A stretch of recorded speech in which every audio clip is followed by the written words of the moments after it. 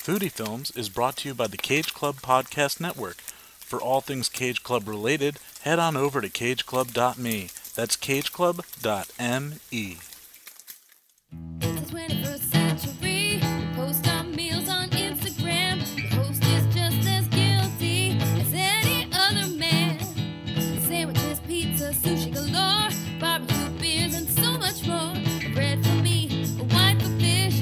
Either way, he'll clean the dish. But let's not forget why we are here.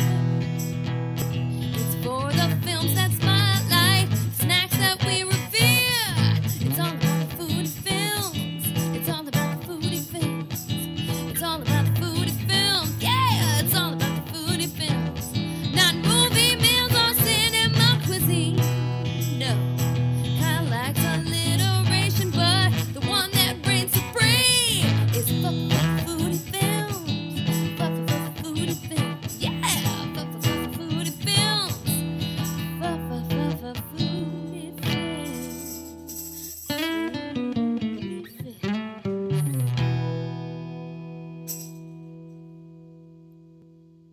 Hey there, foodie fans, and welcome back to another episode of Foodie Films. Of course, this is your host, your chef de cinema cuisine, Kyle Reinfried. What's going on? What's happening? How are you?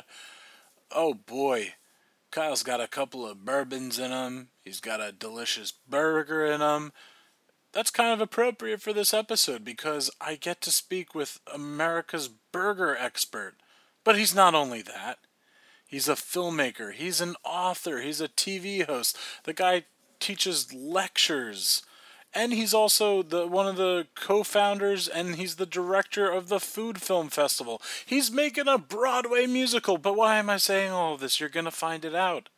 This guy is George Moats, not Motts. You're going to hear me say that incorrectly on the episode. Yes, of course, I make a fool of myself. But nonetheless, it is a fantastic episode. We recorded this a while ago. I'm going to be very frank with you. Kyle's going to be frank for a second. I had some audio difficulties. I've been trying to fix it, but it's way past my knowledge of it all. I hope it's not too much of a distraction. Forgive me. George's mic had a lot of poofs and pops and tss to it. So of course I'm pointing out just, things that you might have not even really cared about or paid attention to. But it's something that, I try my best with this podcast, and hopefully you still enjoy it. I mean, you should. George was fantastic. What a cool guy. After we recorded this episode, he took me to the burger spot that he mentions at the end of it. And he's the best. And I hope I get to work with him a little bit more in the future. And, so without further ado, you got to check out in Jersey City, White Star Bar. There's two of them, but the one that's I don't know what street that's on. Hit me up, I'll let you know what street it's on. It's the one that's more in the downtown area, like historic downtown area. They got Pat LaFrida burgers, and I'll post the picture. Got a bacon, cheddar, cheeseburger, lettuce, tomato, onion. Oh, I was thinking about this episode, and I was like, I need a burger. So we recorded this a little while ago. This was an episode. Well, you're gonna hear all about it. Without further ado, Mr. George Moats, not Motts, Moats. George, thank you so much for having me here. It's a pleasure to meet you. This kind of came to be because just earlier this week, I mean, look at this. We're making it happen right away. That's the best way, right? Right? Yeah, it's like online dating. Like, why keep chatting on that? Let's just meet right away. Let's go on our first date. I hope we have a good first date. So shout out to Mark Mandler, sound guy, great guy, put us in touch with one another. So I just gotta say, I followed you on Instagram already, and I had attended the Food Film Festival 2 years ago. So I knew your name, and it was just, like I said, Mark Mandler. We were catching up like you do when you see people that you're freelancing with. He's like, working on anything fun? And I'm like, the shoots I'm on aren't exactly fun, but I'm working on this project, this podcast, Foodie Films. And right away, he's like, you gotta speak to George Motz and George Motz. Motz. I'm Motz, sorry. yeah, I'm sorry. That's okay. Jeez. I even wrote it down. That's okay. That's okay. You're not the only one who gets it wrong. Don't worry. Yeah, exactly. He's like, so yeah, he says you got to speak to George Motz, and I was like, yeah, like how do you? And he's like, yeah, let me give you his information. He's like, well, let me message him. I'm like, yeah, you can message him first, see if it's cool. Thanks, Mark. You are first and foremost a filmmaker.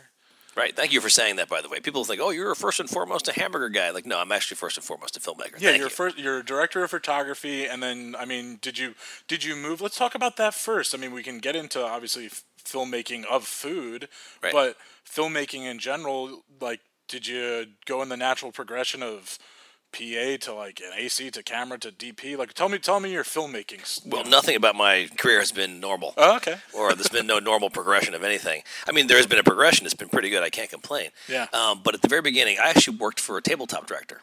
Okay. Great guy named Greg Ramsey, who basically through osmosis, not direct. By direct osmosis, I learned pretty much everything he was doing. I watched him work. We worked every day. We worked sometimes. There was a period we were working 7 days a week. Wow. For roughly 2.5 months of the 5 years I worked for him. It was intense, and some of the stuff was food. A lot of it was toothpaste, and some of it was paint ads and kitty litter ads. But we were mostly working on food stuff. So I got really into food photography, and I've always had a thing for food photography to begin with. Yeah. But with him, I learned how to light food. I never really knew how to do that. I learned how to light food for photography, for motion picture, and it made a big difference in what became my food photography career. I left him, and I started right into the world of features. Okay. So I was shooting people, but the problem is I was lighting people like food. So what's the difference? Well, you spend a little more time with people. Okay. I think, but no, it's not true. I think People move, Sure, yeah. That's food just stays right there. You don't have to do anything to it. Yeah. But I think the people were just very different. I just didn't know how to light people. I was actually lighting people like they were food, and it was not right. A lot of harsh angles and hard shadows. Yeah. Which with people we need soft lighting, a lot. I actually got away from that. That was a style back in the day. That was the high contrast back in the 90s, But it's all changed now. Everything started to become very real, and I was moving into the world of Instagram, and I was one of the very first early adopters of Instagram. But back when it was not a food platform, but it was actually a photographer's platform. Yeah. People were like, you could change filters and change your camera lenses. Remember that? If you remember the very, very beginning of Instagram. Yeah, before Facebook took it over and all that. Exactly. It was an app designed for photographers who wanted to snap photos on a cell phone and make it look better than what the actual cell phone camera could produce. So I was one of the earliest adopters of Instagram as a photographer, but at the same time, I had produced a film called earlier than that. I produced a film called Hamburger America. And Hamburger America was about 8 different hamburger restaurants in America. And what I did was I would actually go around the country when I was shooting jobs. I was doing other jobs for other people as a freelance director of photography. And I would tack on a few days and say, Chicago, and say, I'm going to go up to Wisconsin and go film some hamburger places. And I ended up creating this hamburger film called Hamburger America. And that sort of became the first moment for food on film for me. That's awesome. And because of that, the Food Film Fest was born. I was getting as a guy going around to film festivals and trying to put my film in festivals. I was always getting lumped into the food section of that festival. Okay. And I would meet all these other food filmmakers, which didn't really exist. We were a very, very small group back then. Yeah. And I was just, by virtue of the fact that I had a film about hamburgers, I was suddenly there. I was that guy. And I took all those filmmakers that I met on the road, and we created our own festival called the Food Film Festival for the first time. And somebody walked up to me and they said, "You're never going to be able to sustain this. There's not enough food filmmaking out there for next year." And I was like, "Haha, yeah." And meanwhile, I'm like very nervous about it. And sure enough, when everyone had the word got out that there was a place to put your food film. If you had a food film, then we had more than enough films. We had doubled our capacity by the following year. Wow! And now we're 13 years in, and we're a well-known entity, a festival. We've been in 5 different countries. We counted last year. We've 105 events over 13 years. Wow! Food events, which that's probably 27 different festivals because it's a multi-day festival. But now there's plenty of content. We'll see this year. We'll probably see 400 different films, food films this year. That's For amazing. Sure, Yeah. So that's sort of how the food film thing started for me, for sure. I mean, I've Instagram shooting, and then also my books. I have books about hamburgers now because of Hamburger America, the film. Yeah, let's say this. So again, first and it's foremost, a little complicated. Sorry. No, first and foremost, a filmmaker, and then I mean, you've been dubbed the hamburger like expert of America, right? Yeah, it's funny. The media gave me that title, which is funny. Like you when, guys. when was that? That happened pretty quickly because right when the film came out, Yeah. I was asked my opinion on burgers, and I started getting calls like for CNN and for local news. Mm-hmm. So we need a hamburger expert. Call George. He made a film about hamburgers, so now suddenly I'm an expert. So it started out with one media outlet calling me a hamburger expert, and the next media outlet calling me a self-proclaimed hamburger expert. I said, no, the media, you guys called me that. So Yeah. it's kind of I accept the title now because the way I like to put it was Not a bad title. It's not a bad title. America's hamburger expert, sure, why not? Like America's sweetheart. It's like I'll take that. But I mean, I've eaten more burgers in more places than you have. That's what I'd like to say. Yeah, I really have. I mean, that's a pretty good title. But so yeah, we got filmmaker, we got America's hamburger expert, and now an author of 2 books. Right? Two books. One that's been updated. Updated. So I like to say 4 books. I've actually rewritten a lot of the books. Wow. So yeah, if you get one of my guidebooks, it's been poured over. I mean, I've gone over every detail in each one of those books. Yeah, the Great American Burger Book and Hamburger America. Yeah. Yes. Yeah. And so that was first. First, you did the film, and then which book came out first? Hamburger America came first. Someone asked me to roll my research from the film into a book, and I said, "Well, how many restaurants do you want?" There's only 8 in the film, and I said, "Well, like 100." Like, whoa, 100! Holy crap! So I ended up going and getting back on the road again and doing tons of research, tons. Spent my entire advance twice, lost money on it. Yeah, I like what you said. That you said you want to make sure we keep our hamburger heritage. Yeah. What does that mean to you? What did you find? I mean, I want people to buy your books and read your books, but what did you find out about? I mean, America, as far as your love of hamburgers, was it just you just went out and you had a hamburger when you wanted, or was there always something special? No, I had an epiphanous moment at the Apple Pan in Los Angeles. Okay. Which specifically, I was sitting at the counter and I was in this place I was a little bit jet lagged because I just arrived at LAX and I went right to this place. Somebody told me that you want a burger right now. Yeah. Go to the Apple Pan on the West Side. And I showed up there. I sat at the counter and I was almost like stoned on jet lag. I was young. I was 25 years old. I was, shooting a job in LA. I was going to work on a job with somebody in LA. And I sat at the counter and I couldn't believe what I was seeing. Like this, it was almost as if I'd been like thrown into this time warp. First time in LA. I'd never been in LA. So I was thrown into this weirdo time warp. If you know the Apple Pan, it's all old school paper caps. Mm-hmm. When you ask for a burger, they scream it out and they slap it on the counter in front of you, and it's very gruff. Yeah, it's very fast. SNL sketch, cheeseburger. but it's almost like a clean version of that. Very, very like super clean. There's tartan plaid wallpaper. Yeah. There's the red leather stools. And just the turnover is unbelievably lightning fast. And old school pies in the pie window, and I thought I was in a dream. Yeah. And I realized at that point that the hamburger could be something way more than just like the Wendy's, McDonald's drive-through. Sure. I didn't know that though. There was to me it was McDonald's and it was my dad's backyard hamburger. There was nothing in between. There were no. I'd never really been to or I remembered going to a really good like old school hamburger joint that was focused just on hamburgers. Mm-hmm. So it was an epiphanous moment for me. So I made the film, and they did not make it the film. I love them so much I didn't want to put them in the film. Okay. I didn't want to put anything in New York and LA in the film. Yeah. The film actually focuses on sort of flyover state burgers, and burgers that were off the beaten path and have great stories. Yeah. So, but that turned into the book. That turned into the series of the book, which was a lot of work. It was more work than I could ever dreamed of. How long did it take to make the film? It took about 2.5 years over random travel. From jobs. I was doing jobs, nearby, and I would just drive and find stories. It took a long time. It was non-linear, but it got done. It was a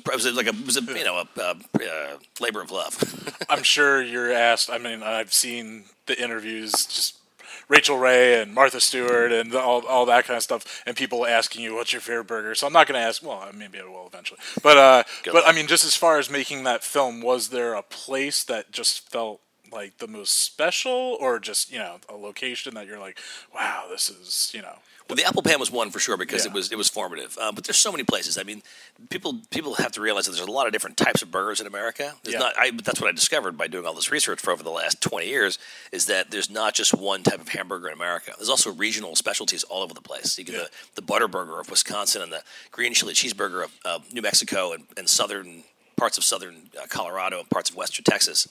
The slug burger of Mississippi. These are very specific, historically significant regional styles that I discovered and started to document and take great appreciation of. To me, it's like I believe that the gastronomic fabric of America is very international. A lot of foods come from elsewhere, donuts and everything. I mean, everything comes from somewhere else, with the exception of the hamburger in a way. The hamburger is one of the only real food inventions in America in the last 100 years or so. Really? Yeah, I mean, there's a bunch out there, Yeah. but to me, it's. I think Americans have a lot of pride in the fact that they know it's an American item. Yeah. So to that end, when the hamburger started to go out in the world and become the version of the American burger that people saw internationally was McDonald's, unfortunately, or burgers that were fast food and frozen and crap. And I hated the fact that that was going to be. Not just the burger itself, but the way that American companies went into foreign countries, I thought was obnoxious. And it was I think it was doing a complete disservice to what I consider to be one of the most important foods that America was exporting. Your film, they made it mandatory to teach or to view at Princeton. For a while, it was at Princeton. Yeah. I was at one of the food studies, the hospitality courses at Princeton, at NYU for a while. But I've also now, my latest thing is that I've gone international. And I teach. Wow. I teach courses. I give workshops Yeah. in Brazil. Brazil. Yeah, okay. I got a phone call from one person in Brazil who wanted me to come visit, just a fan. Okay. And that has now turned into 4 trips later. I'm sponsored by Hellmann's Mayo, because now Hellmann's is now owned by a brand that's in. Hellmann's is an international. It's a multinational brand. Okay. But they're really big. They're trying to make big inroads in Brazil right now. Yeah. So now I'm being paid by, which is great. I'm on the I'm on the program for Hellmann's. I love it. That's amazing. So they flew me. Yeah. They flew me to Brazil last month. Yeah. And we ended up making a bunch of content specifically for business to business. For me, I'm actually speaking to burger restaurants as Wow. well. Yeah, in Brazil, who want to start and make burger magic. You're living the dream. I right? can't complain. I definitely live in the dream, and I kind of fell into it. It was an accident. You have to, when you're in life, I think you have to accept whatever comes your way and Yeah. look at everything as an opportunity and not as like this could be a problem, this could cost money. Look at it as an opportunity and just see what happens. I did not expect to become a hamburger expert. That was not my goal in life, but it's happened. I mean, clearly you're a hard worker, no pun intended. You're hungry, like you do. You love creating content from. Again, let's talk about just filmmaking. You even said to me when I was asking you, what's some of your favorite food scenes? You said you worked on It's Complicated for. I did. I worked on a bunch of films because I was friends with the director. Yeah. Oh, okay. Yeah, so semi-related to the director at one point. But that was. I was saying that was an interesting food film because I started thinking about it when you asked me the question about what great food scenes can you talk about, and I said there really aren't a lot of good food scenes in films. They really are. If you think about it. I mean, this is a documentary. Yeah. I mean, I've seen a lot of food filmmaking because of the Food Film Fest. I mean, every year we get 400 or 500 submissions. We narrow it down to about 28 to 32 selections that we actually screen at the festival. Mm-hmm. So I see a lot of content, but a lot of it is documentary, or it's they're narrative films that won't go anywhere outside of like the Food Film Fest. They really have no audience. But I mean, think of some things like Big Night. Yeah. The last scene in Big Night is priceless, where he's making the omelet in all one take. Mm-hmm. I love that one. It's a great one. But It's Complicated. Chef. Was great. Chef was that's right. Chef was great. But again, the food shots are they're not stellar. I like to be able to have if I'm watching a food film, I want the food to look like I want to attack the screen and eat it. Yeah. I've always felt that's my role as a photographer, is to make the food look like you want to eat your freaking phone. Yeah. We did our first season of Burgerland, the TV show. I did a show called Burgerland, where I was the host of the show. And after the first episode aired, somebody wrote on the Travel Channel Facebook page, "I wanted to eat my effing TV screen," and I said to Travel Channel, they wanted to spend an hour at the end of the day shooting food and 8 hours shooting interviews. I said, no, you got it all wrong. Yeah, we're going to shoot 5 hours interviews, and we're going to do 4 hours of food. And they were like, no, that's not necessary. I said, trust me, and we did it. We ended up shooting. The entire afternoon was all tabletop. And it paid off because, B-roll makes up usually half of the content of anything you're watching. And all these shots were literally, it was like the most It was the most graphic food porn you've ever seen. It was I mean, like intense, like low angle shots and dripping cheese and slow motion, beautiful stuff. And the feedback was positive. I mean, you have to do that. You know, when you're making food content, you have to make it look pretty. So I worked on It's Complicated because the director needed someone to shoot some food. And it's about a woman who owns a restaurant. She owns a bakery. I can't remember. Yeah. But there's a great scene in the movie where she and Steve Martin, where it's who is it? It's Meryl Streep. Meryl Streep and Steve Martin are making croissant. It's almost cut to music. It's made like a music video. I did not shoot that scene, but I was always impressed at how beautiful and how perfect. It was actually, if you watch it, it's actually the way you make croissant. Yeah. I mean, so what's really cool about Nancy is that she really wanted to make sure that all the food stuff looked the way it should look. She didn't want to look like half-assed or look like she wasn't paying attention, didn't follow the rules. You know, she wanted to make sure everything looked like it should look. So I did a scene where we had she's icing a cake. So I shot all the insert stuff of her icing a cake. Oh, okay. so it looked beautiful. I took from my tabletop, knowledge how to make sure an iced cake looks fantastic. Yeah. So. No, we covered that film on an episode, and we played the croissant scene, and I just love it. Just the two of them. I think they're at her daughter, or I don't know, one of the kids' graduation's party, and they get stoned. Yeah. And they go, and he's like, "Oh, chocolate croissant." Well, that's right. They make chocolate croissant. Yeah. Yeah, and it's just such a. So yeah, I love that scene. That's such a great way. Absolutely. To capture food. And that's funny. I told before we started recording, I said how I worked, and the listeners know I worked on Top Chef before, and I worked with the culinary department during we shot the finale, which is like 3 episodes down in the Bahamas, and since the culinary department's so big and I was just a PA, I was helping them, and that's when I first heard food porn. And the chefs cook the exact amount of dishes for like the judges, and then 1 extra plate for the food porn. I was lucky enough to always be tasting that plate with them, and it looked great. It probably tasted great too. Yeah, I remember they just had a portable box that they created just to perfectly bounce the light and get it. Is there any way that you found like certain foods you got to shoot one way, or like Oh yeah. Oh yeah. I mean, there's a couple of tricks. I can't tell you all the tricks, but okay. One thing I like to point out is that it's amazing how many people want to shoot a burger on eye level or like down low or low angle. And for me, especially when it comes to burgers, I like to shoot from what I call the attack angle, which is the attack angle is what you're looking at. So you really want to be able to see the burger from the angle that you're about to attack it. Yeah. That's the most important. To me, that's the most appealing angle. Okay. It's the angle that when they make the burger, they put it on a plate. They're looking at it at that angle also. They're not looking at it down low. They're not looking at overhead. Yeah. Overhead burger is nothing but bun. You have to actually also a bun. The burger has. It's going to have a multitude of sides. You can keep twisting it around, but it's really only going to be one good angle for some reason. A lot of buns have imperfections. You have to find the right angle. But to me, honestly, I use a lot of natural light. I have a great camera phone. I have a Samsung S9 Plus, which has one of the greatest phones ever, and it requires very little light. That's very, very high resolution.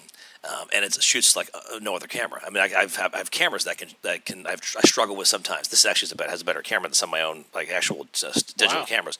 But the great thing about it is it's compact and low light is key. But to me, I think natural lighting if you look at where you are in a restaurant or a burger joint, just make sure that it looks good. It's not harsh light. It's not front lit. Backlighting is usually much better. Backlight with a soft bounce in. Yeah. I walk around with a pad, a white paper pad, and I'll bounce light back into the front of a burger, and I'll backlight it. Just by grabbing a pad and putting it up against the burger outside of frame, you can actually create a nice bounce back into the burger as long as you have a backlight, the sun or something coming from behind you. Or if you're in a really low lit situation, I'll grab a table candle. I'll push the table candle just out of frame, and you get this nice warm glow. A lot of cell phone cameras can't capture that. They can. If you're lucky, if you have a really, really good cell phone camera, you can capture that and actually use the candle light to light your food. Yeah, I have an iPhone 10, and the portrait mode on that is it's very pretty good. Yeah, that's actually one of the other better ones for sure. Yeah. People have to know how to use it though. It's in the wrong hands. It's like, people go, didn't work, didn't come out great. You have to spend some time playing with it. Well, speaking of cell phones, so before I really started talking with a lot of people that work in the industry, such as yourself and Pat LaFrida, a lot of the food people on, just besides like people that love food, so foodies. I had a lot of food Instagrammers on. What do you think of that whole? I mean, you said obviously getting into Instagram in the beginning, but now there's just so many people posting about food. Do you think is it all pros or are there some cons to that? Well, I've got too much. If people know me, I have a lot to say on that subject. Okay. Unfortunately, but I'll be brief. Sure. I'll try. Yeah. The most important thing is that, when people look at my feed, they have to understand that everything on my feed I've eaten. Okay. Period. Yeah. I mean, unless you're seeing a pile of burgers, that I've just cooked up for someone else at an event. Obviously, I'm not eating that. But if you're looking at food that I've eaten, mostly I post on stories all day long. Not all day long. I post a few things on stories every day, so I stay very current. But everything you see, I've eaten.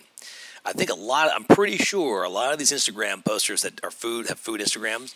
I mean, they don't eat the stuff. They can't. I mean, you see a pile of food in front of a girl who looks like she's, as thin as a stick. Yeah. She ain't eating it. Sorry. There's no freaking way. No way. Oh, she's taking a bite and moving on. Because they're getting paid. Yeah. I don't get paid. I mean, I get paid by Hellmann's, and I barely promote them. Sorry, guys. I try, but I do it in a more grassroots way. People know that I love Hellmann's. I think just organically that I love Hellmann's. They know that. Because I'm actually being, I do projects with them. Yeah. And if I'm working with a client, I'm going to give them some love, but I'm not going to do the reverse, which is where you suddenly want to promote a restaurant or promote a type of food, and you do it in a way that it's pretty obvious that you're not really appreciating what they're doing. I really appreciate the people that I work with, and so that makes me crazy. The other thing, and this is something that I'm trying to fix, and I can't do it alone. I need everyone's help out there. Okay. Listen up, people. So listen up. Restaurants are now inventing food that is for Instagram, not for taste.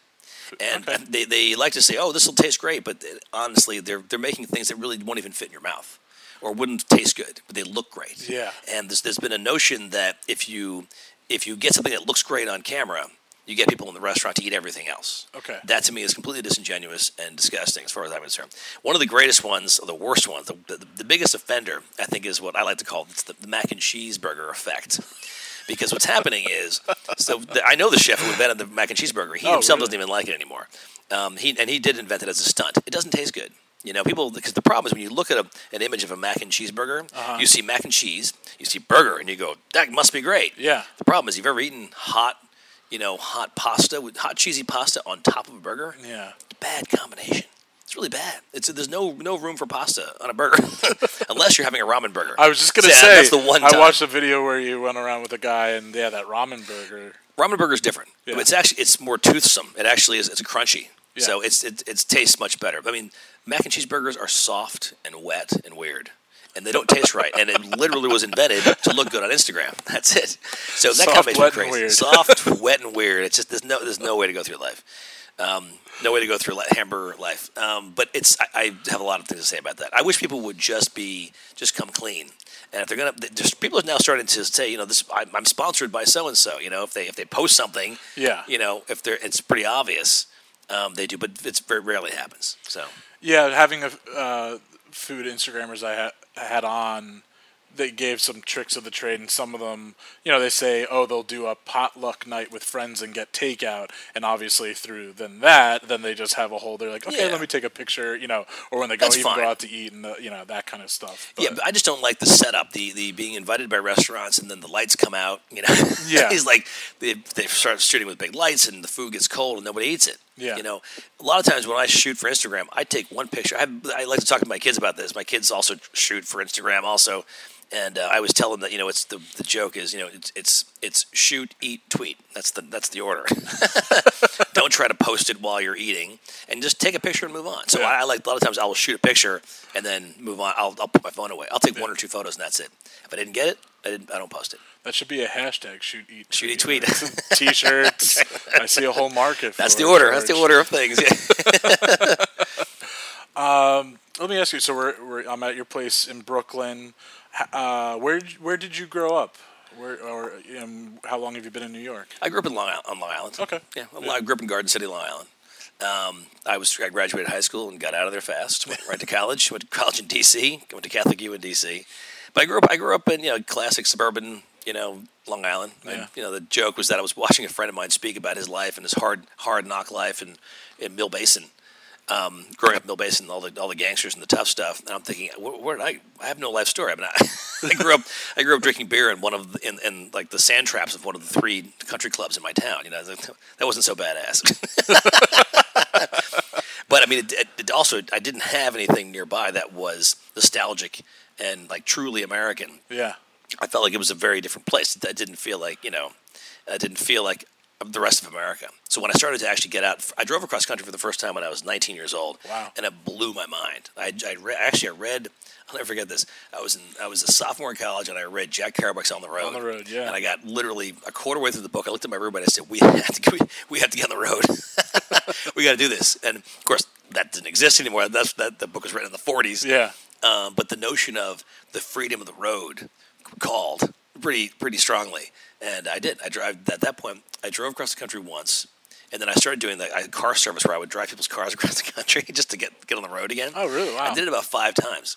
And back and forth. Sometimes I'd fly back. Sometimes I would drive one way and fly back. Sometimes I'd take my car and drive back and forth.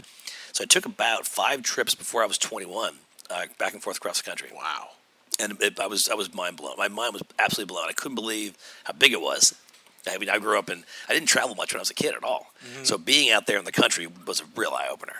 Was there, so you grew up in Long Island, was there something that called you back? I mean, it's New York. It's an amazing city. I mean, was it just that, or was it what made you, plant your, I started working for, I took a job working for Buena Vista. Oh, okay. Yeah. My very first job, I was a PA on a film called Paradise. I was actually a parking PA. I was locations assistant, and then a parking PA whenever the trucks came to town. Sure. But my job as a location assistant was to watch a set overnight for the film Paradise. Okay. So there was a set up in the small town of McClellanville, South Carolina, and my job was to literally, I had to work 8 p.m. to 8 a.m. and just make sure nobody touched the set. It was a live set. They had taken the entire downtown and propped it out, decked it out. Oh, wow. It was incredible. I mean, they had a special flag flying, and they built a fake front gas station, completely stocked with soda machines and all. There was oil cans out and my job was to stay awake all night and just make sure that all the crazy rednecks didn't come and touch anything. The crazy rednecks, of course, became friends of mine and offered me all kinds of alcohol and drugs. It was a good time. It was a lot of fun, and I made some really, really close friendships with a lot of people down there. Yeah. And so they protected me, and I protected the set, and it was a nice setup. That was my first job. So I worked at Buena Vista on Paradise, and then after that, I got a job offer to work at McCann Erickson. So I moved to New York. I moved back to New York and worked at McCann Erickson, and that was sort of the beginning of my career in New York. I got a job from there. I was actually laid off everybody got laid off in McCann at one point because they lost the Coke account. Oh, wow. That was a big deal. Yeah. And I had the great honor of being the first person to get laid off of thousands. They were they put my hand on my shoulder, said, George, I was an intern too. I was a paid intern. I said, no, you're sorry, I have to let you go. You're the first to go. But right away, at my going away party, someone offered me a job working at R. Greenberg Associates. And I remember R. Greenberg. They did the Superman titles, and they did the titles for Seven. Yeah. Titles for a bunch of movies. They were known as a movie title house. Yeah. So I started working for them. All special effects, crazy, CGI, early CGI on film, actually recorded onto film, which is so cool. We were just talking about that the other day. I was getting one of my computers repaired, and I walked in. There was a upright Moviola in the Mac repair store, and I put it on Instagram. Does anybody know what this is? And all the older guys were like, "Duh, Moviola." Who's seen one of these things in forever? We used to work on those at R. Greenberg back. I'm old enough to know that I saw film. I shot film back in the day, and I saw it. That's awesome. So I worked at R. Greenberg and then went from there working on tabletop at R. Greenberg, and then went to Greg Ramsey's studio after that. So. What are some of the big changes you've seen to New York in general and just the food scene in New York? Well, the rise of the cell phone and also bandwidth has changed everything. I mean, we started the Food Film Festival 13 years ago. There was really no way to watch films online. Yeah. Everything was all done through DVD. All of our submissions came in by DVD. Mm-hmm. We screened on DVD. Some of the stuff came in as Blu-ray, but it was nobody really doing that. I think we did screen one film on film in a theater back in the day. Somebody actually had a final print on film. Yeah. We screened on D1 once. We had a D1, which is crazy back then. But nobody could really stream stuff. So I think what's really changed dramatically is that people have access to inexpensive cameras. And also you couldn't shoot a film because you couldn't get a camera. You couldn't get a camera. It gives if you wanted to shoot HD to make a film look good, you couldn't find the camera. Mm-hmm. If you knew somebody, you could probably borrow one or rent one, but it was too expensive for people to make film for on HD. Everything's changed because the combination of the bandwidth changing on streaming plus the being able to have the technology in your hands has changed everything dramatically. Definitely. Yeah. Do you think that there is a negative to that, though, as someone that also works in production, and it's just there's so many people trying to work in it? Do you think that because there's great equipment available to anybody, that then they'll just hire somebody that really doesn't know what they're doing with that you can still get a great image as far as its quality, but maybe not as far as its framing or its lighting and all that comes with cinematography? Right. To me, it's all about storytelling. Yeah. And if you can tell a story with a camera, you're much better off than just pointing a camera at somebody and hoping you get something. Sure. So I think it doesn't really matter to me that the technology has become available to everybody. Not everybody can shoot. Yeah. And people have to realize that. They know that they can shoot something, but you have to really have the story to back up what you're shooting. Yeah. When it comes to the festival, I mean, it's such an awesome festival. So it's a multi-sensory festival. It is a multi-sensory festival. festival. So if you can explain that to the listeners and just Sure. how that came to be. Well, originally when I made Hamburger America, a friend of mine decided to show the film at his restaurant. He had an outdoor restaurant in Long Island City. Okay. And he said, why don't we make the burgers in your film? Yeah. And for the audience. And I said, that's a great idea. So we ended up actually making, I think, 3 or 4 of the 8 burgers in the film for the audience. Wow. And we thought, it could be a bust. It was raining that night. We sold out. I think 200 tickets sold out. And people came in the pouring rain, ate the burgers, and freaked out. So I said to him, we need to do this again. We need to start a festival, obviously, and show my film, show Hamburger America, and do this again. And maybe I'll find other filmmakers. That's how it was born at that point. The Food Film Fest is a multi-sensory experience. Yeah. And the idea is that as you're watching something on the screen, and you're thinking to yourself, I gotta have that. It shows up in your seat in front of you. And That's amazing. That's the biggest. That is the biggest thing. Like when there are those films with great food scenes, you're watching it, or if you're watching, there's so many food travel shows, from obviously yours, and then Bourdain with his with Parts Unknown, and Phil Rosenthal with Everybody Feed Phil Now, and all those. You're watching those and you just get so hungry. So it's either, most of the time you eat beforehand, or, if you're at home, you can have something in front of you, but that's the perfect. Yeah, we tell people don't eat before you come to the Food Film Fest. Yeah. That's a bad idea because we will fill you up. And when you're watching films, we'll show, for example, like 7, 8, 9 short films in a 1 hour program. Okay. So you basically are eating a meal in your seat. Sometimes we'll start out with a few films about drinks or appetizers. Then we'll start out with, in the middle of the program will be films about proteins and main course type films. And then we'll end with a few films about sweets. And so you are sort of tasting a meal in your seat. But we time it, though. Everything is timed, right down to almost to the second at the Food Film Fest. So your experience, you walk away with an experience that you really, it's a very fulfilling experience where when you do say yourself, I've got to eat that, we have timed that before. We watch the films ourselves, obviously, and we say, what point of the film do you want to eat this? And then we have a committee, and we all agree that's the point. We write down, okay, we are 1 minute and 27 seconds in. Okay, there you go. So their food is released a few seconds before that moment happens. So as it's happening, you're grabbing a tray, it's coming down the aisle, and you're eating it. You smell it coming. It's really amazing. And the difference about what we do and everyone else, people have tried to replicate what we do in other parts of the world, all over the place. And we're just crazy enough to pull this kind of stuff off because to get it right, it's easy to get wrong. If a food comes out and it's supposed to be hot and it's people pick it up and it's cold, or vice versa, it's room temperature and it should be cold, then the experience is lost. So we have a crew. At any given festival night, we will have roughly 120 to 130 different people working for us to make sure that all those moments are happening. Hot food comes out hot. Cold food comes out cold. If it's supposed to look like a certain way, it looks a certain way. Yeah. Tastes a certain way. And we don't just make the food. We make some of the food ourselves if we can.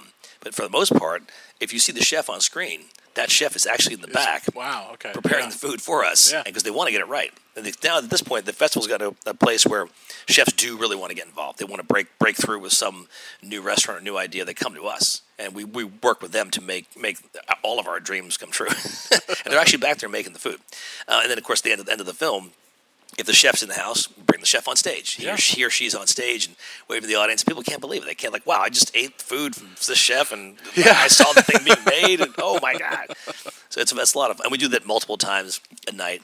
And any given night, if we have 350 people in the audience, we'll serve 4,000 tastes just in the theater alone. Yeah. It's amazing. It's truly incredible. It goes on and on and on. No, it's such an amazing experience. Everyone should go to it if they can get a ticket, because I mean it's always right in the early mid-October, right? It's always the third week of October. Third week of October. Yeah, we try to follow food and wine. We have wine and food. Yeah, and then we're before Star Chefs. We're in the Star Chefs conference, whatever.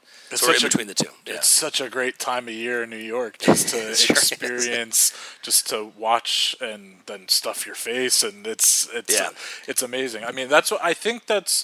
I won't call it an epiphany, but I always loved food. The first job I ever had was working at a deli, and then I've just always been surrounded by food, and then going into production as well.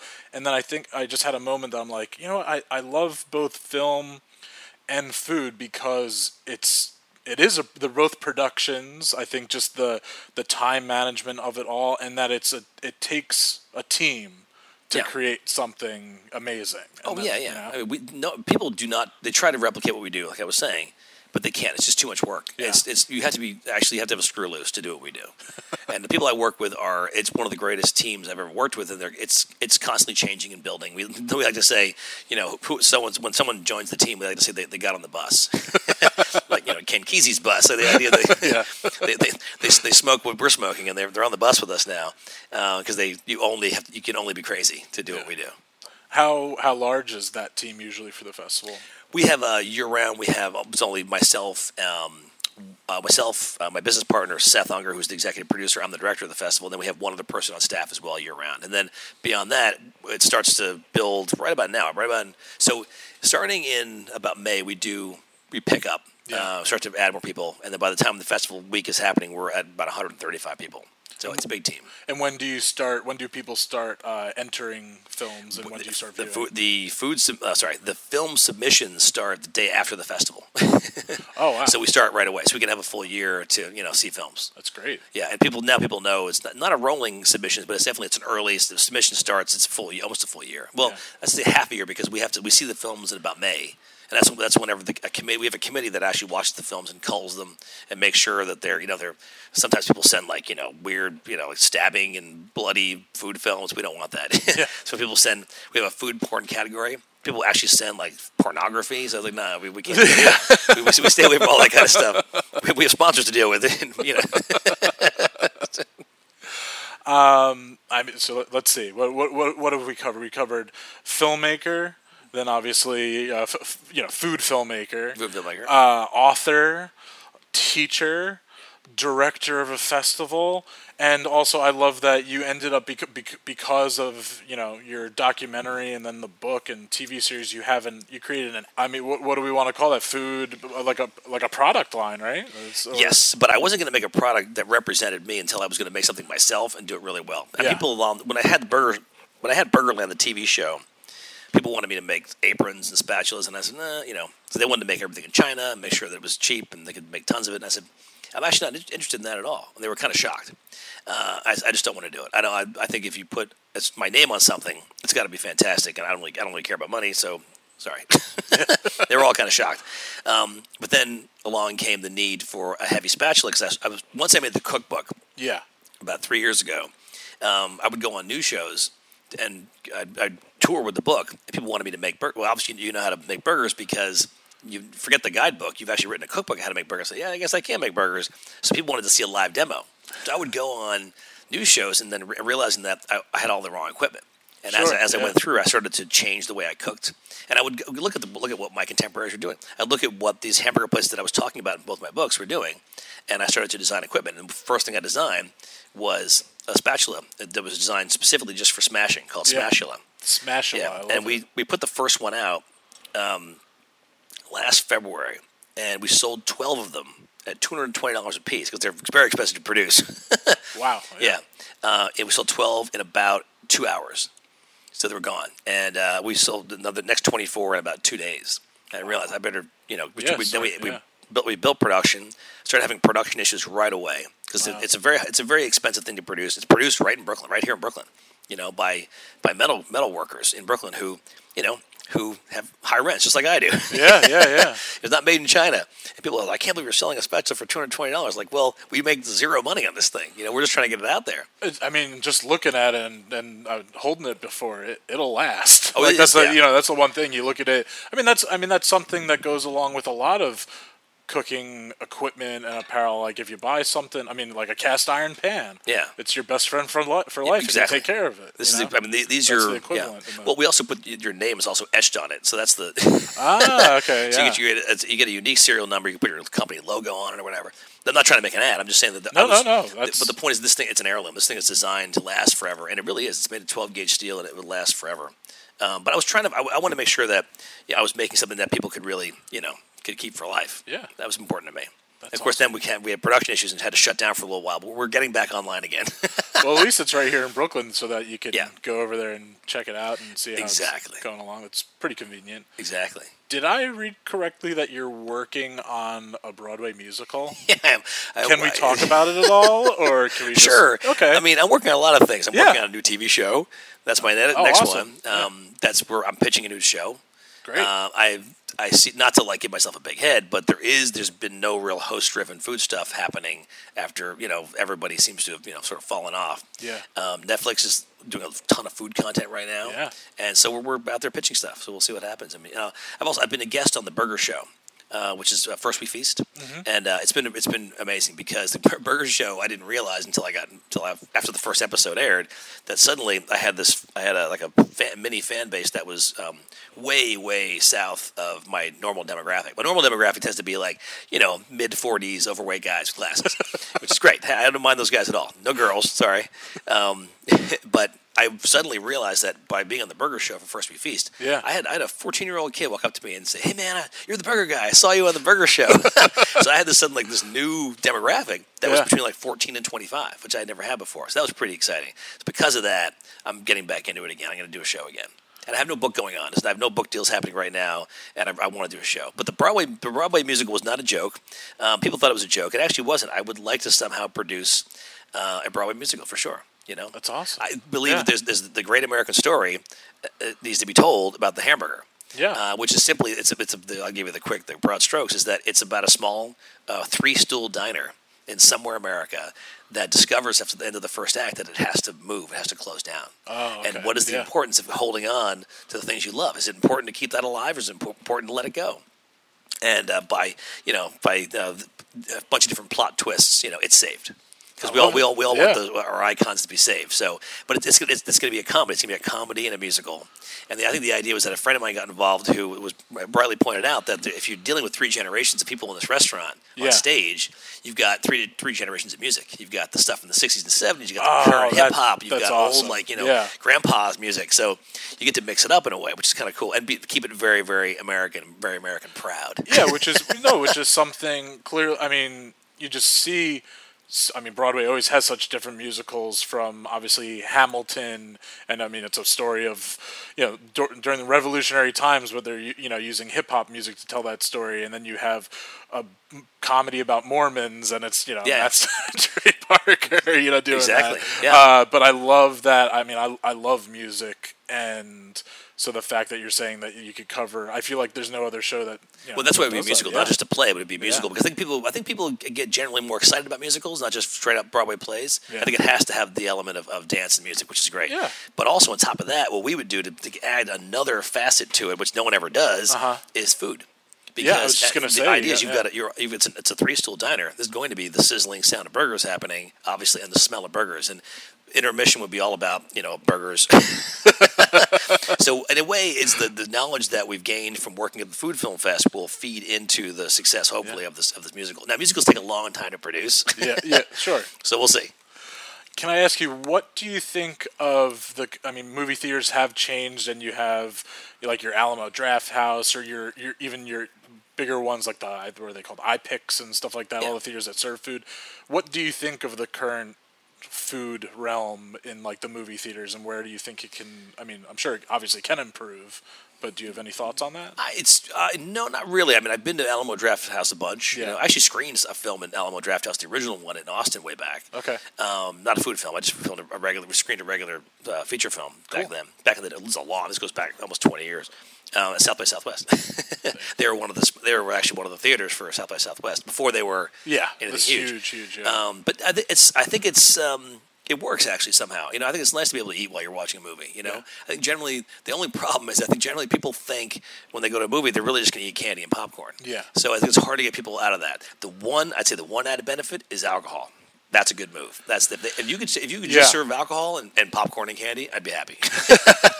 Yeah, the first Alamo Drafthouse I ever went to was they have one up in Yonkers, and now they have one in Brooklyn, and now they're opening up one by One World, and so it's just a great theater in that sense that you can show up, I mean, whenever you want, and you can just go in there. I mean, you could just go there and have a beer if you wanted. Which I think is the food's expensive and not that great, unfortunately. Sorry, guys. Yeah.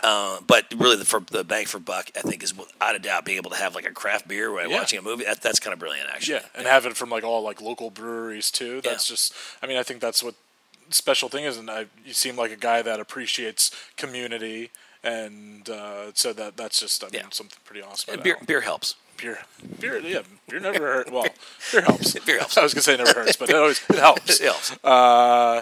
So let's talk about a couple of just maybe some food movie scenes. I asked you what are some of your favorites. You said Tampopo and Diva. I've seen Tampopo. I haven't seen Diva.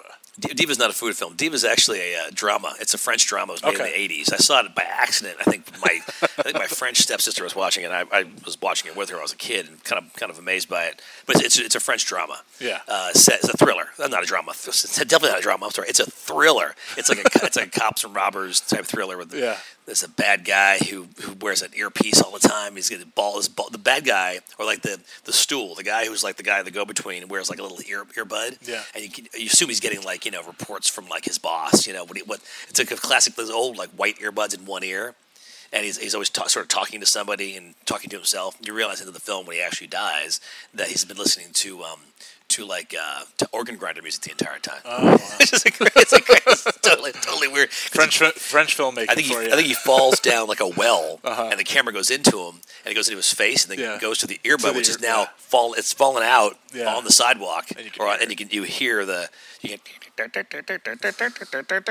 It's so freaky. It's so weird. Anyway, it's not a food film at all, but there is a really good food scene where the good guy, who's I think is a pedophile, because he has this young girl roller skating around his apartment. I couldn't quite follow what was going on, but he's making he calls it the best pain avec beurre, which is basically it's bread and butter. Yeah.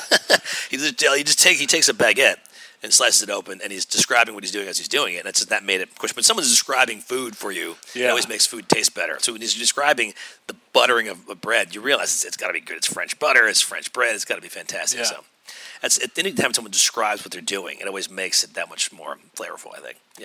Just like in Tampopo is one of those films that... It's such a great film. I love that, I mean...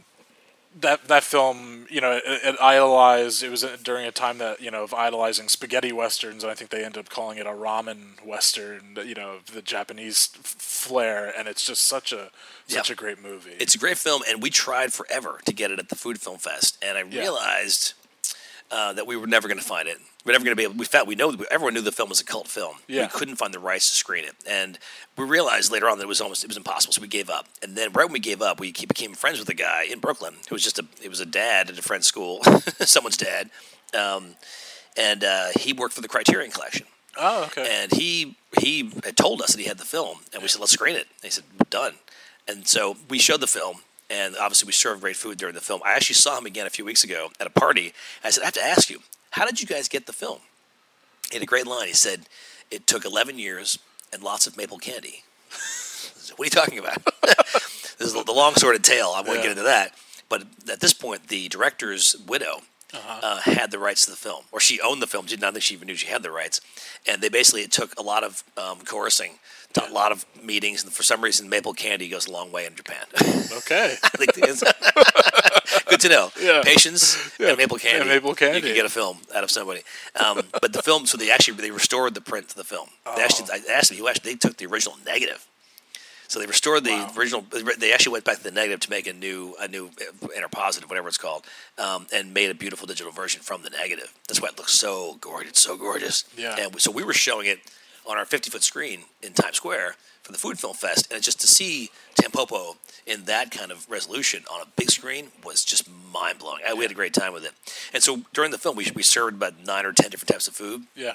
One of the best moments, though, my favorite moment by far in that film, in terms of serving food, is there's a scene where there's a guy running. Remember the scene with the guy running? You don't know what he's running to. And he's running to home. He's running home. He bursts in the door, and there's a doctor sort of administering last rites to his wife, who's lying on the floor. And the kids are kind of sitting at the dining room table, not knowing what to do. Yeah. And he grabs her and says, "Get up, woman." Yeah, he demands for her. Yeah. "Make dinner." Yeah. And so because she's, the husband is telling her what to do, she rights herself, walks into the kitchen, and starts to pull out a wok and starts to make this very simple stir fry, pork stir fry.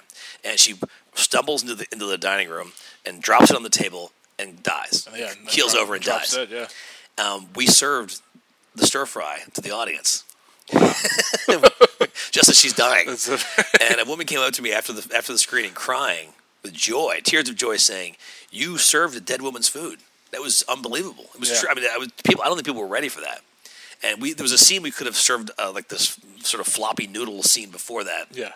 A scene after that we could have served something else. But one of the people who worked at the festival said, "I think you need to. This is the moment. Is right here. Is this woman basically making this woman's last meal?" You weren't going to have two people sharing an egg yolk between their. Do that. We talked recreate about that scene. Oh, we talked about everything. We talked about the prawn and the vinegar. That whole God on the belly. We couldn't recreate that. That is food eroticism at its finest. Highest point right there. Yeah, it's incredible. I'm gonna have to pick. So that is on Criterion. Is part of the Criterion Collection. It is. Yeah. I'm gonna have to pick that up. But I've only They seen did a it great via job. like a streaming service. Yeah. Back then we only had it on videotape. We had I had some pirate videotape that was just said Tampopo written out with a black Sharpie. There's a young Ken Watanabe in that film. It definitely so good. He is so good. Oh, by the way, it's also that all those scenes with the ramen. Nobody ever covered ramen the way they did. Yeah. And the way he described the very first scene where he's talking about how to eat ramen, that great scene where he says you tap the pork to show appreciation, and then once you've tapped it, you move it out of the way. Because you're going to eat that later. Yeah, you want to show. You want to give it some more space. Give it some space. That was such a great scene. Well, ramen's that stuff that's dry in a cup and then you put hot water, right? Sure. As a drunk college student, right? Which actually, honestly, Tampopo was the reason that we all learned that it was something more than just. And we all thought it was just some crap. Yeah. It is a great scene. As a filmmaker, I just want to ask you.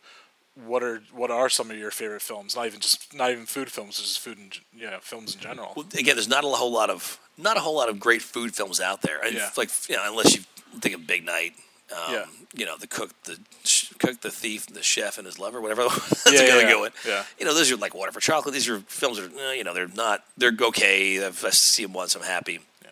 But other films, I feel embarrassed even saying this, but one of my all-time favorite films is Caddyshack. I could watch the film over and over and over again. I like the classics. I like, On the Waterfront. I'm a big fan of Lawrence of Arabia. One of my all-time favorite films is a film by the Coen brothers called Blood Simple. Yeah, wow. That was a great film. That film blew my mind. It really, the fact that there's no, it's one of those films where you're in lawless Texas, and there's no law. There's hardly a cop, never a court scene.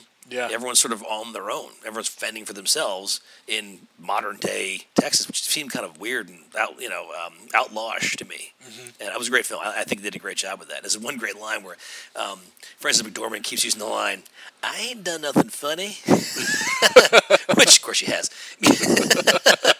It's a great scene. It's a great scene. It's a great film. With every scene just builds on the next. I think it's one of the most perfect films I've ever seen. Is Blood Simple for sure. I mean, but that's the great thing. I mean, in other episodes, like we'll highlight a food. I just wanted to talk to you so much about your career, but like we'll highlight a food-centric movie, but then I'll have people talk like a random food scene. So we've talked, like there's great food scenes on like Goodfellas, the stir in the sauce and that kind of, Yeah, the slicing of the garlic. Slicing of the garlic. You'll never forget that. Yes, exactly. So there are like great scenes in movies, but there really aren't a lot of food, driven films. Big Night and Tampopo are the two biggest ones I can think of right now. Do you have you ever thought like you want to make a narrative driven? Yeah, of course, yeah. I mean, like the musical, Yeah. I would love to make a story of a small town diner that is going out of business. And what do you do? Because I got to tell you, unfortunately it happens all the time. Yeah. Small town diners go out of business all the time. The idea with the play, and it would be the film also, was that this happens every day pretty much. I'm seeing a lot of it. So the story would actually be made up of details from 200 of my favorite restaurants that are out there that have weird hours, or have some guy, the delivery guy, who's also happens to be a luchero, like a Mexican wrestler. The stories are out there; they exist, and so I want to put all those stories into one hamburger place. Some super hamburger joint that has all the crazy stories all blended into one. And people will be able to pick out, like, oh yeah, that's our burger, or that's the girl that works for us. Those are our stools. Well, it's great because it would be so relatable to so many different Yeah. businesses and people and their stories. I mean, Baghdad Cafe was one of those films also that was fantastic, and it would be similar. I think it would be similar to Baghdad Cafe in its feeling. I remember Baghdad. I don't know if you remember this movie, Baghdad Cafe. Remember this at all? No, it's a Route 66 diner in the middle of nowhere, and it's a bunch of just stories about people who go through the place. Yeah, and it's a narrative film. But we'll see. I'd love to be able to make a film. Food. I'd like to make a real food film. I'm actually working on specifically a food narrative I'd love to make. But I'm also working on another film this year that's going to be a new thing, a new approach for me, because I had a weird moment where one of my favorite restaurants closed. It had nothing to do with burgers at all. It was a gyro restaurant called Gyro 2. Okay. And what happened was I would go there all the time, but I wouldn't tell anybody, because to me it was kind of a guilty pleasure. And I would go there literally for 25 years and didn't tell anybody. Maybe even longer, actually. It was right. It was in what's it called? Right across from the Garden. Okay. Whatever that neighborhood is, right on 7th Avenue. Yeah. It was kind of it was a gross neighborhood, which was getting better. I mean, back when I was going there first, it was really bad. It was just people went there just to get on the train and go back to Long Island, or go to Rangers games, or go see the Grateful Dead or something. And I was actually on my way to go see the Grateful Dead revival band, whatever the hell it was, with a friend. Turned the corner, went to Gyro 2 to get a gyro, and it was closed. And I almost cried. I was like, "What the hell just happened? No one told me this was happening. It's over." And there was in the window was a sign that says, "I'm sorry, after 38 years, we've closed the doors." Actually, more than that. But here's our white sauce recipe. So I took a picture of it. Yeah. And I posted on Instagram saying, this is what happens when you don't pay attention. And if you think that your favorite place is never going to close, it will. Yeah. So I just plead to get people to just not try to save your places, but just to appreciate them while they exist. You go to your restaurants and know they're not going to last. They can't. It's impossible. Yeah. Nothing lasts forever. But while you're there, appreciate how great they are. Really be part of the zeitgeist, be part of what's happening, and take and appreciate it. That was the whole post, and then all of a sudden, after all these comments on the post saying, people are big chefs saying, "Oh, I used to go there all the time and not tell anybody. I went there all the time before Rangers games to get a gyro. The place was so dirty, but I loved it." Which actually wasn't dirty. And then one of the last comments was, "My dad owned that restaurant. He sold it to a partner, and it happened to be the guy, one of the owners from Speedy Romeo, which is a very well-known restaurant in New York." Yeah. So the story, I'm not going to get into the whole story now because I don't want to blow the movie. But I'm making a film about finding the dad, finding this guy's dad, and talking to him about doing a pop-up and opening up again, just for one night only. That's awesome. And so we'll show that at the Food Film Fest and have a pop-up at the Food Film Fest. I get to bring back the white sauce, I was going to say the whole thing. I can't wait. The stories are intense. They're so good. So I'm going to make a film about regret, about regretting, not being able to talk about my guilty pleasure. Yeah, get some closure. It's massive closure. Massive closure. Yeah. Can't wait. I feel that, just filmmaking in general, but with food, it can just be so cathartic, right? Yeah. That's the big thing with... Well, we all eat, and I like to say we all like to eat, we all eat. We all definitely want to eat well.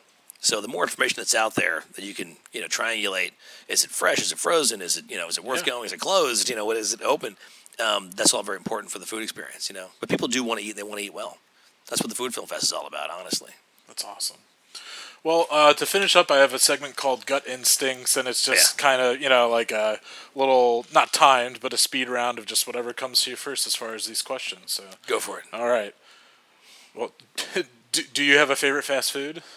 Before, you have a fast food burgers. Honestly, but, burgers. Yeah. Burgers is definitely burgers. It's without a doubt, hamburgers are definitely my favorite fast food. But any specific establishment, I should say? If I'm in the Midwest, it is Steak and Shake. Okay. It's a great fast food burger, unquestionably. But it depends. If I'm on the East Coast, West Coast, it all depends. I like to say that my favorite burgers are the ones that are in my book that I'm closest to. Yeah. Go-to alcoholic beverage? I got to be honest, beer. Beer? Yeah. Any particular one right now that's... I drink a lot of IPA. I like IPAs, but I also depends on the season. I drink Yeah, IPAs in the winter. I drink Pilsners and Lagers in the summer. Yeah. So. Nice. Favorite childhood snack? I got to say probably the goldfish. The goldfish. I ate a lot of goldfish when I I was a love kid. fishes because they're so delicious. So it's nonstop. I ate a lot of goldfish as a kid. Nice. That's a good one. Sweet or savory? It depends, but I would say I probably err on the side of savory. Nice. Yeah. Favorite food city, domestic and international? My favorite food city domestically is unquestionably Charleston. And I have a lot of family in Charleston, and there's so much going on. There's so much food there; it's ridiculous. You sort of can't. You can go there just for had a food festival recently, right? But last week they had Yeah. the food and wine was there. Oh, it was food and wine. Yeah, the Charleston Food and Wine happens. A couple weeks ago, 2 weeks ago. But it's a great food city, and that actually kind of ruins the city. I obviously, I've been to the festival before, but only to go to the festival. You can't eat at restaurants during that because everything's taken up. No one has real service going on, but it is unquestionably one of the greatest food cities in the country by far. There's a lot going on in Nashville, a lot going on in Atlanta, a lot going on in other parts of the country, but I still, bang for buck, I think it's flying into Charleston and eating for 3 days is kind of priceless. Awesome. Internationally, that's a good question. There's not, things are changing all over the world fast. I love going to Sao Paulo. I'm there a lot now. Yeah. And every time I go there, I'm always amazed that my friends and hosts always take me to different places every time. Yeah. Old school places, brand new places, and it's always really good. The food is so fresh and pure in Sao Paulo. There's not a whole lot of there's a lot of processed food. Yeah. But it doesn't. It's in a different place. It's not really shared with the masses the way we do in America. Yeah. You don't find. It's different. There's less. It seems like there's less access to processed food in Sao Paulo than there is in America, which is kind of a bummer, obviously. And you don't have to look very hard to find great food in Sao Paulo. Yeah. That's awesome. And it's also they have great traditional foods. They have great feijoada, and they've got coxina, and all these great foods that you really can't get in America. Yeah, I would definitely love to. I've never been anywhere in South America, only Asia and Europe. Besides, you need a trip there for sure. Yeah. Favorite cuisine? Cuisine. Wow. That's a good question. That's a tough one to answer because, honestly, probably Southern food. Yeah. I think Southern food has been changing a lot, and it's exciting to see what happens with Southern food as it changes. I grew up on Southern food because of my mom. My mom's from South Carolina, so I love grits. I'm a huge fan of grits. I'm a huge fan of collard greens. I'm a big fan of all of these things that are same here. Yeah, good. Just stick to the bone. Yeah. Stick to your what's the phrase? Stick to your ribs. Anyway, I'm a big fan of Southern food. Big fan of Southern. I'd have to say Southern food probably. This isn't a question that's part of this, but now that knowing that you're a big fan of Southern food, is there any particular restaurant in the New York City area that you're like, ooh, they do it right for some? No. Sorry, I love preview.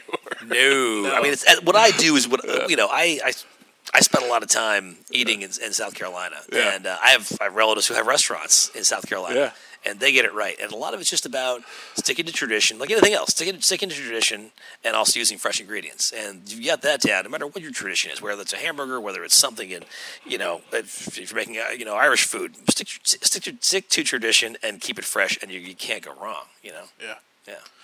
Guilty pleasure food. I would say without a doubt the gyro. Gyro, yeah. Yeah, I'll probably get one today. Likely. I'm a big fan I love that mystery lamb meat, spiced, whatever it is, cut off the thing.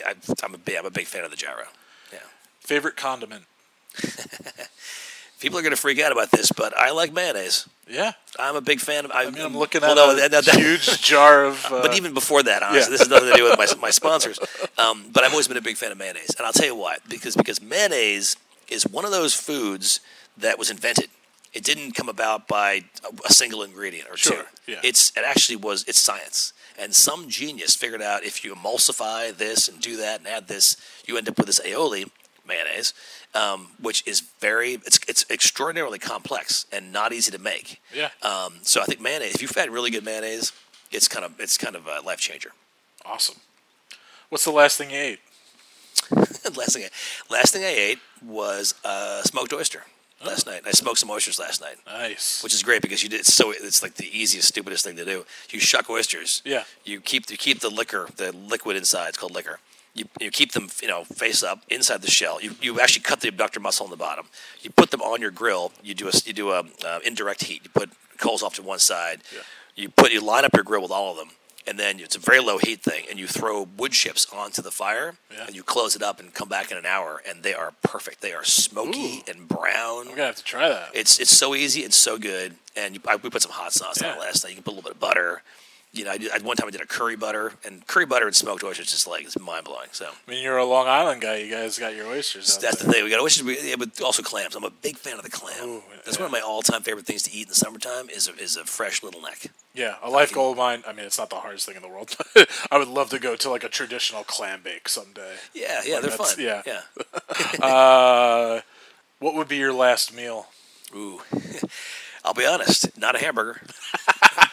How many hamburgers do you think? Like, I mean, maybe it was easier to say on like yearly average. I mean, I've average is hard to say, but I've probably in the last 18, 20 years, I've probably eaten like 12,000 to 14,000 burgers. Wow. Just in the name of research. I mean, some of them are small, Yeah. Some of them are huge, but it depends. I'll eat during research when I'm actually working on a book or a TV show or something. I'll eat roughly 25 in a week, just for research. But then on normal weeks, I'm not working on anything. I'll eat 1 or 2 a week. I need to eat at least one a week. So it's very important to me. But my last meal, I would hope would be one of my all-time favorite things to eat is a bacon sandwich, good crispy bacon, on white toast with mayonnaise. And that's it, and a chocolate milkshake. So not a BLT, just the no L, no T. No L, no T, just bacon. It's the bacon. There's something pretty magical about bacon, white toast, and mayonnaise. Yeah. And then a chocolate shake. Chocolate shake. Do you prefer to dine in or dine out? Like cooking for yourself or going to? I like them both equally. It's hard to pick one because I cook in all the time. I cook for my kids all the time. And I experiment, don't tell them, but I experiment on them all the time. I serve the food they would normally eat, and I'll take the same meal we've made 100 times, and I'll make it a different way every single time. And I have lots of notes, and I'm working on another cookbook right now. It is not just about hamburgers. Because I want to be able to, I've got a lot of food to share. I've done a lot of testing. I mean, years and years of testing, mostly on my kids and my friends. My friends go, "Oh, did you change this?" Like, yeah, I sure did. Write that down. They liked it. So I like dining in. I like eating in a lot. I cook all the time. I love being in the kitchen and cook. But I also like to eat out. I'm like, if it's a good restaurant, I'm there. I love. There's so much to do out there. We live in New York City, where there's there's almost too much. It's overwhelming. There's too much to eat here. Yeah, I read it was a New York Times article about you and your typical Sunday. Oh yeah. And I love what was it called? The family. The game. Eat the World. Eat the World. We should do this. We love it. Yeah. We didn't do it for a couple of years. I was getting divorced, and we actually didn't do it for a while. Things were confusing, obviously. But we were back on again. Yeah. And it's a basic game where you basically you spin a globe. Yeah. And one person is the stop, and one person is the finger. So you put your finger, hover your finger over one part. You have to choose ahead of time. You're going to use, is it southern hemisphere, northern hemisphere? Sure. Low on the equator, high on the equator, and you basically hover your finger over, and then you put your finger down whenever someone stops the globe. That becomes you go to the restaurant that serves that country's cuisine. That's awesome. And so sometimes we land in the ocean and start over again, but most of the time China is huge. We keep hitting China. We've already been in China. China, Mexico, we've gone to Sweden, we've gone to What did we do last week? Last week we tried to do Morocco. We went to a Moroccan food restaurant. It was closed, unfortunately. So we had to bail and do something else. So, but it's a lot of fun. It's Family Eats World. Yeah, that's a great game, and that's just that's just a great way to get your kids. I mean, that's a big part of growing up is trying food then, and like. Kids can be pretty picky, so that's a good way to just expand their horizons. It's great, but also they also expand their knowledge of what the city has to offer ethnically, which I think that, you've got the kids that are going to a nice school, and they're like, there's white kids living in a white neighborhood. Yeah. You want to make sure that they actually they're not just growing up in a bubble, that they actually do get out and see stuff. And a couple weeks ago, we went to this place called Blue Sky. Blue Sky? I think it's called Blue Sky. It was an Indonesian restaurant in Flushing. Or Flushing, I can't remember what it was now, but it was fantastic. Yeah. It was mind blowing. It really was. It was one of those experiences. Nobody was like us, and I hate to say it, in the restaurant. Yeah. Well, sometimes that's when it's going to be really good. Yeah, exactly. It's going to be good whenever you're the only person who's not from the neighborhood. But we looked up what was the best, and the New York Times had done a piece on it a while ago. And, that was we went there because we landed on Indonesia on the globe. So that's awesome. Yeah. That's such a fun way to find new places to eat, or just new cuisines as well. What would be your spirit food? I mean, you are the burger expert. I mean, are burgers is a burger what like encompasses what you think like is what like who you are and what Unquestionably, people have obviously associated me with the hamburger. Yeah. So it's kind of hard to get away from that. Sure. But yeah, it does. I mean, the reason I've stuck with it this long is that people say to me all the time, you must be so sick of hamburgers. I said, no, actually, I'm not, because as I get further into the hamburger, the more passionate I get about it. So it really, it's become, I would say, it just keeps growing. It keeps getting bigger and bigger, and the deeper I go into the world of hamburger, the better it gets. And I love, I mean, I just watching content of yours and other people interviewing you, your onion burger. I mean, just the smashed onion burger. Yeah. That's just, I mean, such a great, That's the burger I make most at events, because the way I described it is it's the burger that is greater than the sum of its parts, unquestionably. You make this burger, and it only has a few parts. It's 5 elements. It's got a bun, beef, cheese, salt, onion. That's it. That's it. Yeah. And but those 5 elements done correctly, actually executed correctly, make a burger that people say, okay, there's some sauce, something in the meat. What's going on here? What kind of bun is this? Yeah. Did you butter the bun? And none of those things have happened. The bun actually rides on top of the burger as it's flipped, and it becomes steamy. Like White Manna. I got that method came from White Manna, New Jersey. In fact, the actual, if you look at the way they flip the burger over, theirs is reversed from what I do. I have a different method for pinching and pulling the bun off. It's reverse what they do. Their cheese ends up on the bottom, which I don't like. They do. It's weird. Like, why is the cheese on the bottom? Yeah. This is the way they've done it forever, But it is definitely, unquestionably greater than the sum of its parts, and people want to know what the magic is. Yeah. So it's also it cooks fast. I can cook it. Now, if I'm on a TV show and I'm making burgers, I've got it down to if you're doing a 5-minute segment, I can cook a burger in 3.5 minutes. Yeah, because that's recently, as far as content, the video content that I'm now doing for the podcast, I did like a little cooking. There's this cookbook I have that's called Eat What You Watch, a cookbook for movie lovers. So it has recipes from different movies. Nice. And so I just did like an eggs and nest with red pepper sauce from Moonstruck, and I'm filming it. It's my iPhone on a tripod, and I'm talking on camera, and then trying to cook. And I just didn't have the means to keep cooking the dish, and so it got a little burnt. But I was like, then I get to do a redemption video. So that's right. There you go. But it's definitely something I want to get better at and keep doing. But what's your favorite? You go to the movies. What's your favorite snack? Goobers. Goobers. Yeah. Nice. Goobers and snow caps, depending. If they don't have Goobers, I go for snow caps. I always have snow caps. Yeah. I'm actually not a big fan of popcorn in a movie theater. No? Once someone else has it, I'll have a few, but you get those little pieces of shit stuck in your teeth all the time, and it makes me crazy. And last question, what's the greatest lesson you've learned in food? It's a pretty light-handed question, Wow. What is the greatest lesson I've learned? Okay, actually, I do. Okay. I've got a few of them, but probably the greatest lesson I've learned in food is obviously, the KISS method. Keep it simple, stupid. Yeah. That obviously some of the best stuff you can do is simple. But more important than that is that if you do have great ingredients and you have less of them than you think you need, you can definitely create magic in the kitchen. Unquestionably. Nice. You hear my stomach growling? As I was saying that, my stomach went, I think I need a gyro. What do you think of the Impossible Burger? What's your stance? Well, they're friends of mine. Okay. And I'll tell you why they're friends of mine, because I think they're getting it right. And I say that very broadly. It doesn't taste like a burger. But it definitely, I described the Impossible Burger, and I've told them this too, and I've talked about this in the New York Times, that it is the greatest imposter. They've actually done a really good job at creating something that is very similar. I've actually made a smashed onion burger with it. Oh, wow. Okay. And it worked, but it just didn't taste, the meat doesn't taste like meat. Yeah. And vegetarians say, oh, it tastes like meat, but the problem with that is that the Impossible Burger is not, they're not gunning for the 4% of Americans that eat strictly vegetarian. Yeah. They're gunning for the other 96% that eat meat. So I told them, you're getting there. And they had a new version, which is even better. I tasted it at a friend's restaurant the other day, and it was actually really good. It was definitely a step in the right direction. So as far as, making a patty that actually, can taste like meat, they're not there yet. But they are working very hard to get there.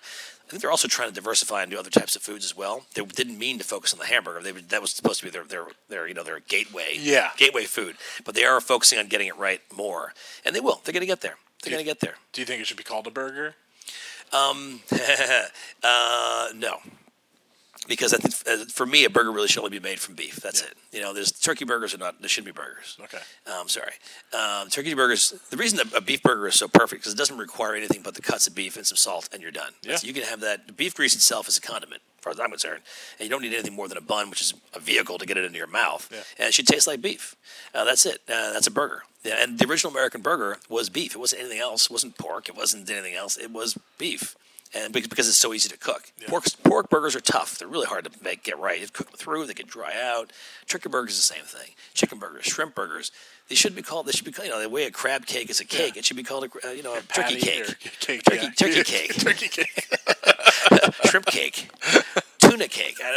Tuna burgers. Or hot tuna sandwiches. There's got to be some other name for it. But the problem is that people see the cylindrical shape of the thing, and it goes in their mouth the same way as a burger. They call it a burger. So. I can't prevent them from doing that. But you're the burger expert, and you just need to declare, like martial law or something. That's right. I don't want to be that guy. I'm pretty humble. George, I can't thank you enough for having me over and doing this episode. Please, right now, tell all the foodie fans where they can, find you, and obviously your books and all that. Number one step is georgemotes.com, my name.com. That's a portal to all my stuff. It goes to my hamburger website, the Food Film Fest, photography, writing, all that kind of stuff. That's the best. But also on Instagram, Motzberger, Motzburger, opening a restaurant in the same name soon. Hopefully, we're working on that. It's the next move. But we'll see. One step at a time. Motzburger on Twitter, Motzburger on Instagram, and there's also HamburgerAmerica.com. Yeah. But and the books are out there. The books are everywhere. The books are on Amazon. Yeah. So heading from Brooklyn to Jersey, I want a burger. Where am I stopping? Right around the corner. A place called Hard Time Sundays. Hard Time Sundays? Arguably the best fast burger in New York City. Awesome. It's fantastic. It really is. And it's a small 4-stool counter. One of my favorites. It's a great burger. You really should go. It's on Cortellia Road, right around the corner. I'm going to. You should, definitely. We have a little sign-off line. There's more to cut, so if you could just remind the foodie fans that there's more to cut. There's more to cut. Thank you. Yummy, yummy, yummy, I got love in my tummy, and I feel like I'm loving you. Love you such a sweet thing.